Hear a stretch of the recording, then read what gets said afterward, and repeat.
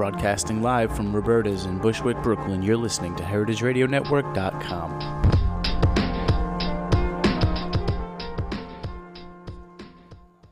Hi, I'm Steve Jenkins.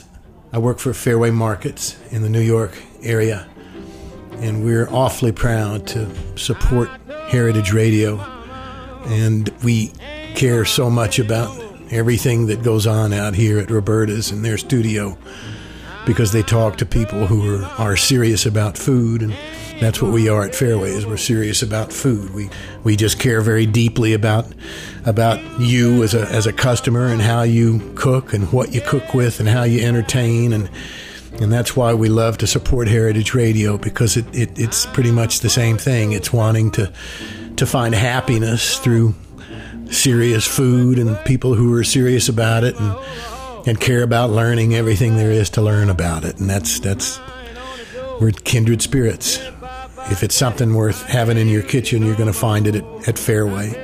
And if there's somebody worth talking to about food, you're going to find them on Heritage Radio, and we will be supporting you guys for a long, long time. At Fairway, I'm your personal grocer, Steve Jenkins, Fairway Market.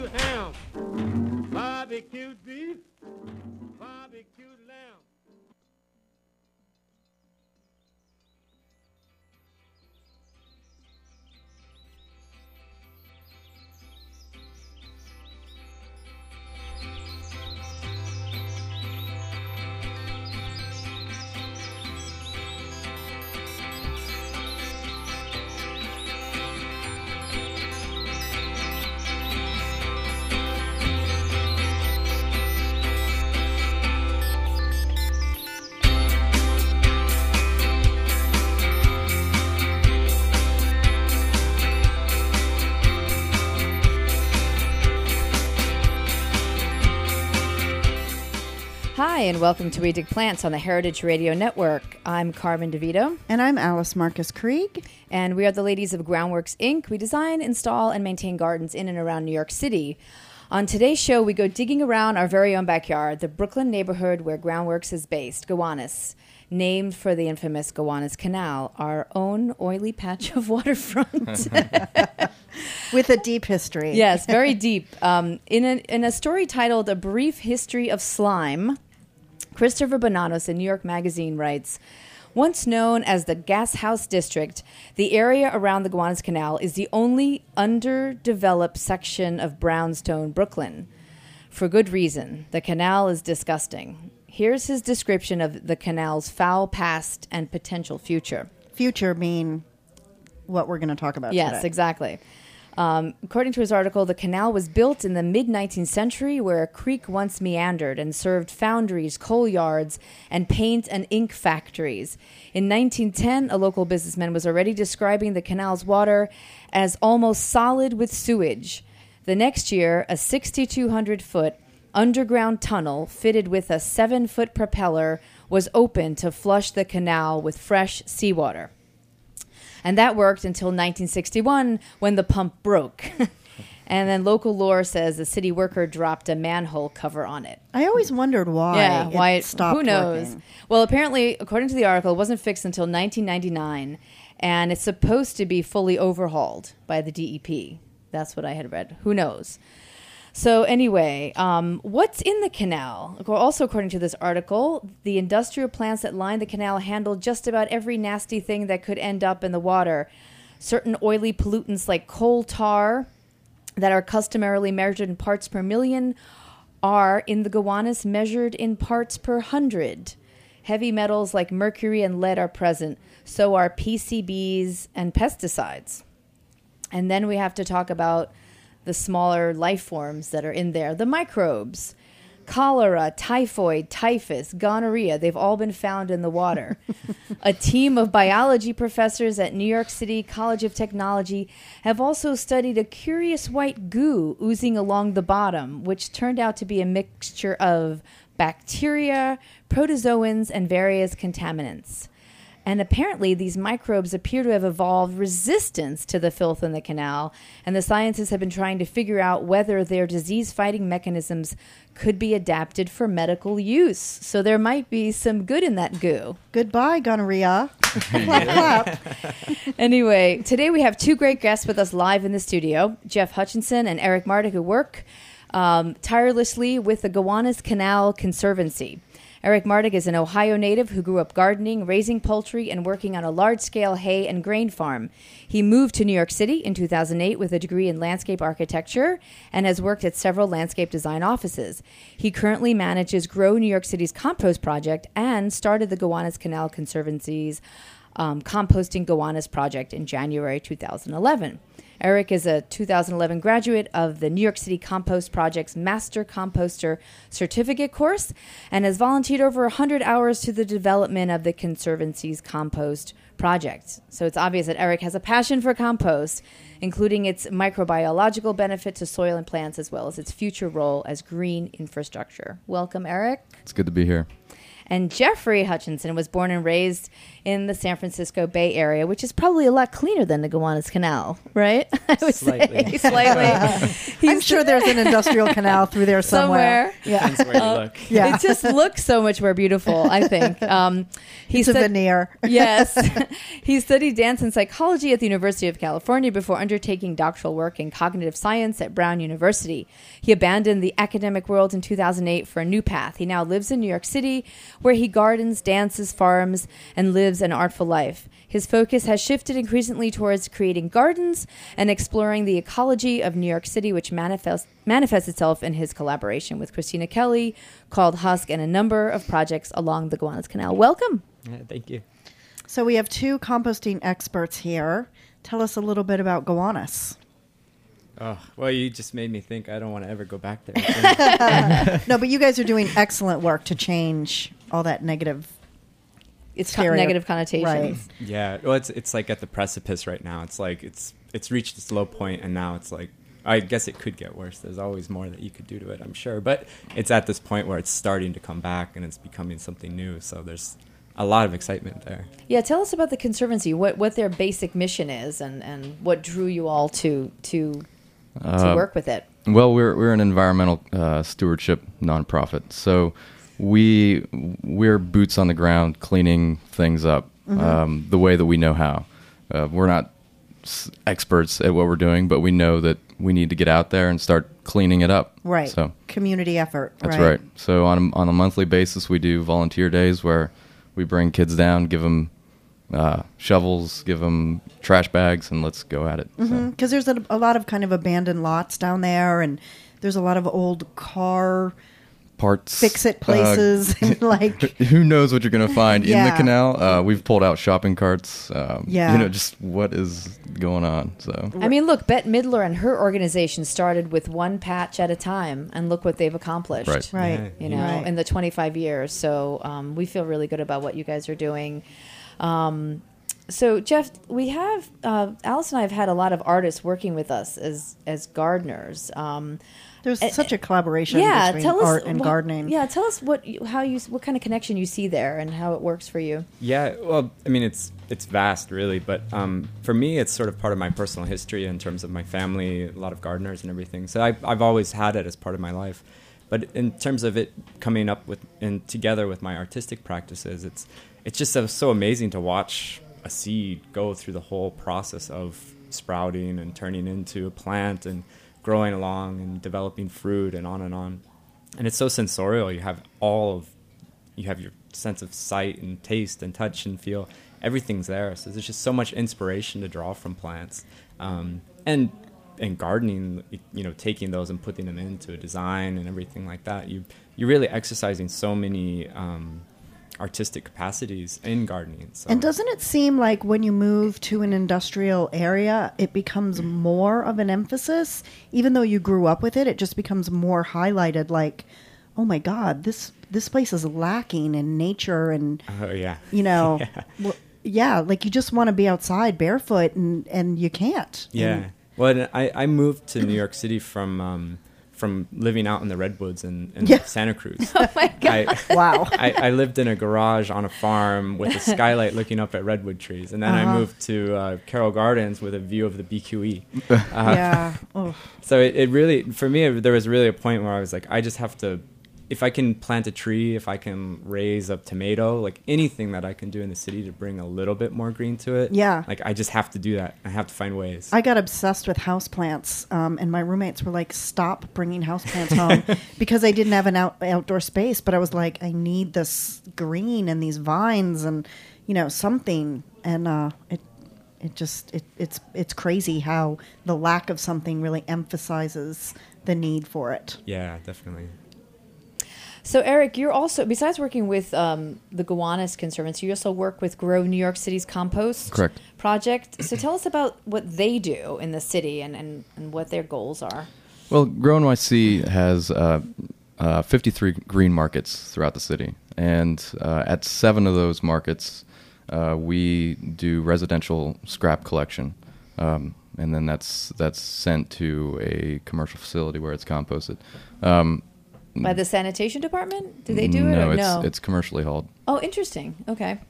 And so we've collected over 300,000 pounds of scraps since the beginning of March. Wow. But that's small peas when you think about the 1 million tons of material I know. every year in New York City that I goes read, into I think the a landfill. statistic was 60% of our waste is compostable. Does that sound right to you? That sounds a little off from my view. I believe it's 17%. Oh, really? Which is still a phenomenal amount of waste. Right. Yes. Maybe it's recyclable. Yeah, maybe The that includes 60%. recyclable. Yeah, That could that's be. probably. So food scraps make up about 17% 17%, yes. of our waste. Right. Yeah. And there are a number of other things besides food scraps that you could be recycled or could be composting or could be added to compost, like newspapers or things along those lines. So Right, the brown matter. Yeah. Right. So depending on what you look at, there's It probably inches up towards 25, 30%. yeah, it could be yeah. So you all down in Gowanus, tell us about your lot that we had a chance to go visit and what you're doing that's different from the Grow New York City composting. Well, the difference between Grow NYC and what we're doing is we're actually composting material. We have a site Right. with DSNY. Uh-huh. And so we're down there actually able to produce a very quality product from food scraps.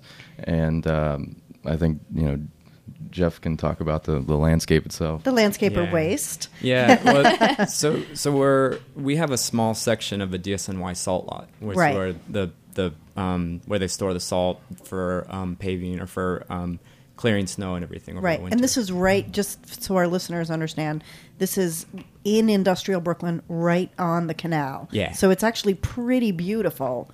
The location is I think pretty it's beautiful. spectacular. from a Fantastic. certain perspective. Yeah. I mean, Yeah. I love it.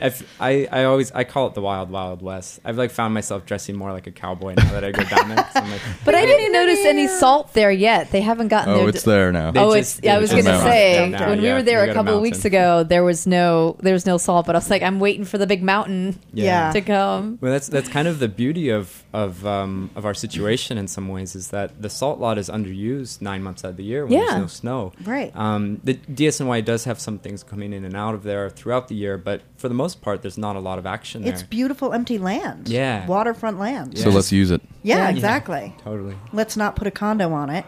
Let's make No. a park, like something useful out of it. Yeah, definitely. I mean, and the Gowanus Conservancy has already started to landscape that area a little Uh-huh. bit. We have a street end garden there, and then we've done some landscaping along the entire edge of the canal that's running along the river. Mm-hmm. So we have it's starting to take shape, and you can start to see these ideas of what these spaces could be with our infrastructure of a composting facility, the rain gardens that have put in to help prevent more waste from going into the canal. Mm-hmm. Lots of little things that people are able to do on a small scale that makes a huge difference. Absolutely. Yeah. And so you guys have like a little storage unit for your supplies and your shovels and your rakes and whatever. And then you have, how many compost bins are there? We have 5 cubic yard bins from pallets that they're everywhere down in the canal. You just pick one up, Right. toss some nails in it, and you've got a bin. So that's how Right. we started. Okay. And And then- you guys where do you get your waste from? Tell us about that, because that's a pretty interesting story. Well, my next door neighbor is a regular attendee of Southside Coffee, and I went over there one day back in March and said, "Hey, you guys want to start composting with Gowanus?" They're like, "Absolutely," you know. So from that, the owner of Southside also part owns Lot 2 restaurant. So they got on board. We got them buckets, and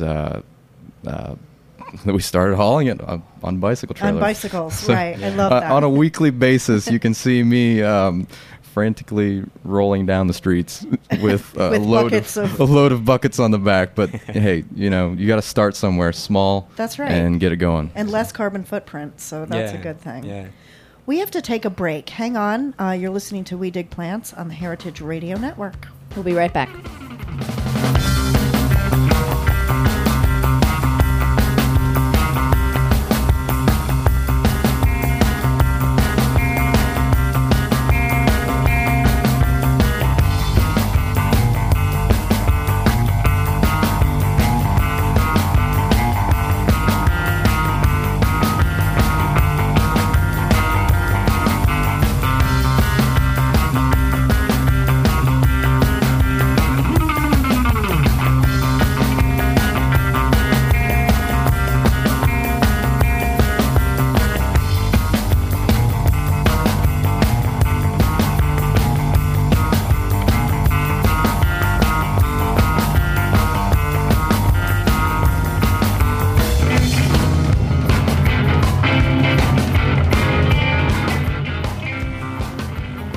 Hi, welcome back to We Dig Plants. You were just listening to Surf the Wild Gowanus. Alice, you find the most amazing songs that relate to our topic. Just an iTunes search. By Simon Charchet and Bar Sinisters, Surf the Wild Gowanus. It seems like a good song. Well, there's a lot of artists doing work down there. Yeah. Yeah, so many. Yeah. So we were just talking about composting coffee and food scraps. And full disclosure, Alice and I just started partnering with Eric and Jeff, trying to introduce some, I guess, the green part of the waste, right? The leaf clippings and things like that to balance out the well, we have so much landscape waste, from garden cleanups, and what we were doing is bagging it up and then paying to cart it. Some schmo to come and pick it up, and that seemed really silly for years. We were looking for a local group to partner with, and then here you guys are. And nobody wants it. Nobody, we approached the Botanic Garden. Nobody wants, and you'd think they'd want it, but nobody did. It's a challenge. And that's truly what our project started out of, was we couldn't send our scraps, our own weeds anywhere. So right. What do you do with it? The necessity was there to, we have to compost it ourselves. And that's what the whole project kind of stems out of. Herein lies a major initiative. Right. And that is, everyone has that story of, how do we stop doing what we're doing right now? Exactly. So where does it stand right now with your relationship under the umbrella organization of the Conservancy, but then you're using New York City land that's technically owned by Department of Sanitation? Talk for a minute about that, if you can, because that's well, I mean, that's the hardest thing, is finding space. Absolutely, and we are grateful to be on that spot, and we thank DSNY every day to be there. We cannot do what we do without having a space to hub ourselves on. So, and it just came from swinging by, seeing the space, and getting in touch with the people who own it. That's a long process, too, to navigate through the bureaucracy. Right, and many thanks to Andy, our chairman, and Hans, who have done tremendous, have put forth a lot of work to get that, to secure that spot. Yeah. Well, Alice and I have found over the years of living in New York all these years, New York is huge, but it's really small, and we find that Brooklyn is really a small town. It operates like a small town. It's just knowing the right person, and then suddenly like the doors open. There's like a struggle and a battle, and then the right person says yes. And it happens, right? Yeah. Isn't that, it's kind of always working that way. It's a New York story. So, Eric, I want you to put on your landscape architect's hat for a minute. Because we've been talking about the past of the Gowanus Canal and what's happening. And we want to talk a little bit about the future. There's lots of different plans out there. One is the Gowanus Sponge Park plan. Tell us about, now that you have time into it and some experience, and with your landscape architecture background, what do you think, in your opinion, is a good plan and a good way? If you were given the commission, and you could do whatever you wanted to do down there, and the budget to do it, what would you do? Well, I mean, I think that they've done a great job in looking at let's clean the water that's going into the canal right now. Mm-hmm. So that's a great thing. Let's start capturing that water and keeping it clean before it's going in. But everyone's going to say but, and we can all point fingers. But, I would say, and one of the things, my criticisms within landscape architecture is where does infrastructure start to fit into the future of design? We're concerned about the aesthetic beauty and those things, but gardens have the ability to clean and cleanse, and that's an infrastructural value that should be assessed and should be designed into it, no matter what that landscape architect's thought is on the landscape. So I would put in some compost bins.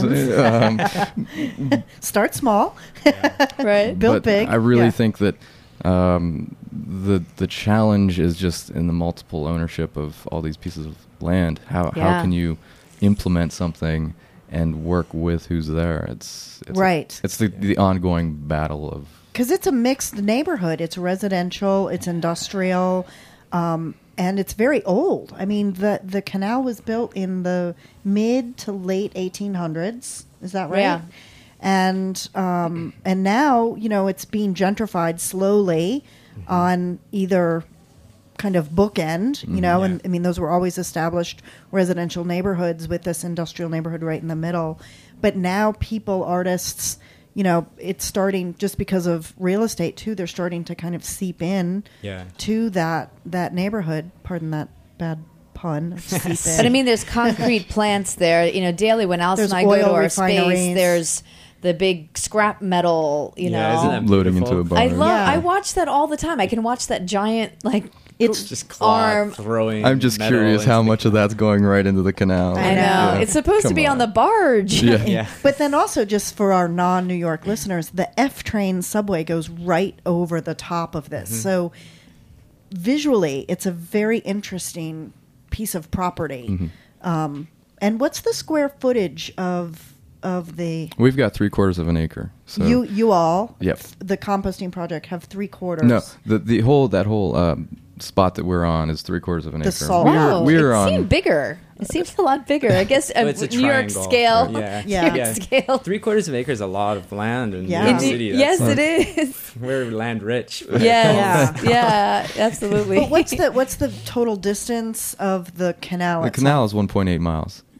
1.8 miles. Yeah. So that's a lot of land to develop and think about use for, and gardens and I residential. would say residential is going to help the area, but the environmental issue is so prominent that can you really promote development there before it's clean? Exactly. Did it get designated a Superfund site? Yes. It did. It did. So what are the implications of that?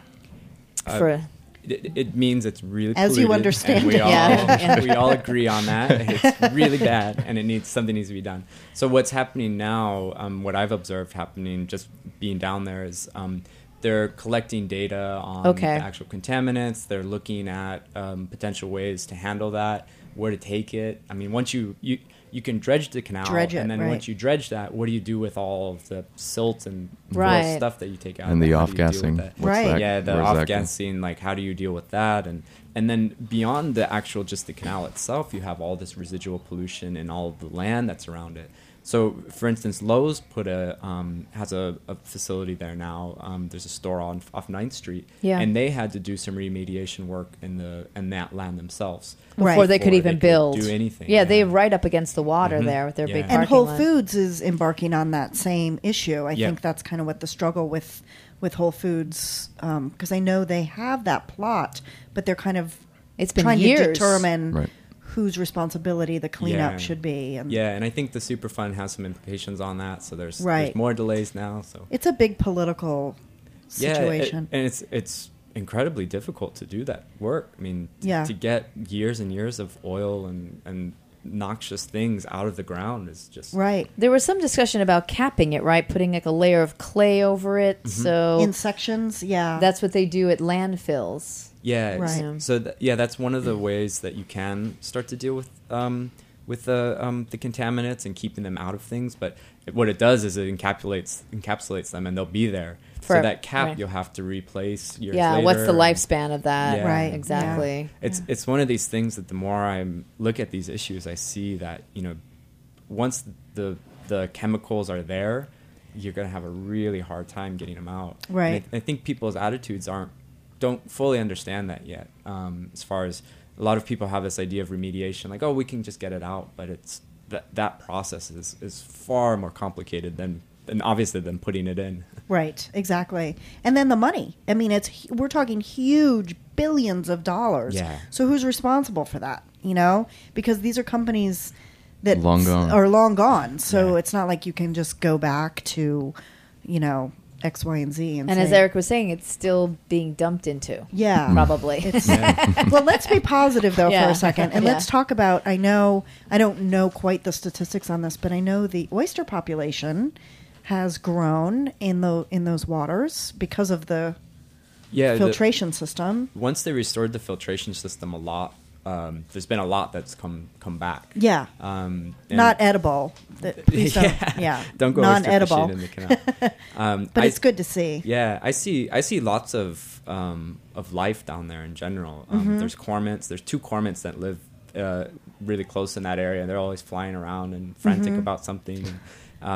The weed Frantic about the pollutants that are in their water. indignant. Clean this up. Hey, humans! Hello.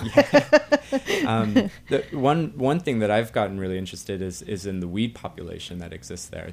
There's a huge variety of plants that are existing down at the canal that have just taken hold there. They're vagabonds, and they've just moved in and said this is ours. And so there's mugwort and Virginia creeper and on and on. Artemisia, You yeah. can just And obviously they can deal with the conditions. Yeah. And they're doing... Yeah, and it's funny as I like to pick some of the things that are more pretty, but then it's like these are contaminated. Should Yeah. I bring it home? Yeah, you're not Is going this to a be good eating gift? these. Yeah, no, there's no mustard greens from that. I read that there was even white perch, herring, striped bass, crabs, jellyfish, and even anchovies have started to Populated. come back. Yeah. I've seen the fiddler crabs down there in the summer, and Oh, that's they're fun to cool. watch because they're just these little guys They're playing their fiddle. tiny. So Yeah, fun. yeah. Life does exist. Right. So, what's the future then of your composting project? Well, I think we hope to scale it up. We hope Uh-huh. to. I would hope that it's not just your typical compost facility, but it's tied directly to education and research development. If we're looking at green jobs in the future, technology is a strong component of that, and I think that Jeff and I both have some really good ideas going forward with how to go about doing that. So we need to get our funding, and once we get that, I think we can go full steam and make it really cool. And when did you move onto the lot? Just recently, right? It hasn't. We've had that shipping container, I believe, since 2009. Okay. So The compost program started this summer. Right. Right. Okay. Cool. So, but we would love to see the site become a master composter training place. Right. Like let's bring kids down here and let's teach them what this is and get them their certificates there. Right, And I think hopefully we're setting a precedent if we can continue to build on the momentum that we have and expand our program, that we can build a precedent for community-based, ecologically based composting programs throughout the city. So you can imagine one in Newtown Creek. You can imagine one, all over in the Bronx. People and- shouldn't right. have to haul it far. I mean, honestly, we have a lot of clients, and we wish that we could just compost on site. Unfortunately, It doesn't always work. It doesn't work. Land is at a premium, and people won't pay attention to it and do the And they work. don't want to that- see it. And they, fact is, Yeah. nobody wants messiness in Right. New York City. And Nobody wants it. That's why we're proponents of community-supported composting. Right. And CSC. right there, CSC. and what that is, there are experts that want to compost. So if you don't want to do it, just bring it to us. We do want to do it, and it's Right. fun. So Right. And you guys need some volunteers. we need tons of volunteers sometimes. It's a lot of labor. Yeah. But it's a labor of love, and it really feels good to turn some compost. So let's talk for a second about some tips that you all can offer home gardeners. Based on your experience doing it larger scale. Sure. Well, there's a lot of Black gold, some might call compost. There's the important thing to keep in mind is that you're making a recipe. You're putting together different things. You need certain components to put in, so you have to get that balance right. And there's a lot of ways to tell that. If you have certain smells and you have things are looking a certain way. There's a lot of things to go off of, and so. Part of it, and part of even what we're doing now, is experimenting a little bit, finding the right blend of things that you have available, things that are around. If you have a bunch of leaves and a bunch of food, you're in good shape. These are things that you need. Put them together and start seeing what comes about. But there's a lot of great resources online and in the neighborhood, and you can come visit us, and we'll wherever you're at. If you're in whatever your state is, you just need to go to Google, type in the name of your state and extension, and find out what they have, what information they have available about composting. For New York, go to Cornell's website, Cornell Waste Management Institute. Amazing, full of resources, and that gets you started. But seriously, I started 7.5 years ago. My mom gave me a book called Worms Eat My Garbage by Mary Applehoff. And at the time I didn't know how amazing that book was going to be, but it has influenced every step of the way in what I believe composting is. And that's a good starter book. You read it at night and you'll be composting tomorrow. That's great. That's good. One interesting thing about Worms and New York City kids is Carmen and I have done a lot of kind of community projects, and getting a New York City school kid to see the value of a worm is amazing. And when they first see it, they're like squealing and, oh my God, what is this thing? And then to realize the usefulness and the purpose, and they just love them, And I remember, of course, growing up as a kid and daring my friend to eat them, and just all that like kid stuff. Yeah, my husband would eat them for $1, $2 if he chewed. Yeah. But that's Kansas. It's not New York City. Anyway, I think it costs more in New York City, right? Yeah, probably. They're at Whole Foods. No, I'm just kidding. Maybe that's how we get funded. Right? Yeah, exactly. A worm eating contest? Yeah. Stranger things have been done. Well, there was a good children's book called How to Eat Fried Worms, which is a great I do book. remember that one. Yeah. We have plenty of worms down at the lot, so We could start. That would be a good book event. Hungry. That would be a good book event fundraiser for you guys. So, all right, guys, we have to wrap it up for today. You've been listening to Heritage Radio Network and We Dig Plants, and we had some great guests from Compost Gowanus under the Gowanus Conservancy. We were talking all about industrial waste and composting and land use, and a lot of topics were touched on. But we encourage our listeners to go to the website, gowanusconservancy.org, right, and learn more and volunteer. And if you're not in Brooklyn per se, like Eric said, go to your state's extension agent. Every state has them. You get And, lots of great resources and information. Get involved. So, Well, you've been listening to We Dig Plants on the Heritage Radio Network. Our show is produced and engineered by Jack Inslee. And a special thanks goes out to our sponsor, Fairway Market. If you miss any part of the show, please note it is available via archive on the website, heritageradionetwork.com, and via podcast on iTunes. Please leave comments and or join our Facebook fan page, Groundworks Inc. We Dig Plants, or visit our website, groundworksgardens.com. Thanks for listening. thanks, Eric and Jeff, for Thank joining you. us. Thanks.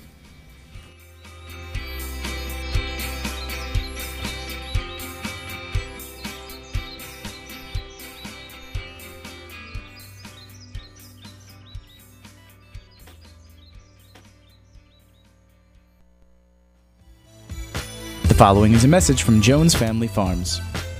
Jones Family Farms is a 400-acre working farm offering quality agricultural products all year round, from fresh summer berries to Christmas trees in the winter, and an award-winning winery that is open from April to December. The reach of the Jones Family Farms is hard to capture, from their advocacy work through the Working Lands Alliance to ongoing classes in the Harvest Kitchen. Jones Family Farms is as passionate about education as it is about farming. Whether you're picking fresh strawberries or exploring local wines, we hope you're inspired to learn more about Connecticut farming. Visit www.jonesfamilyfarms.com for more information.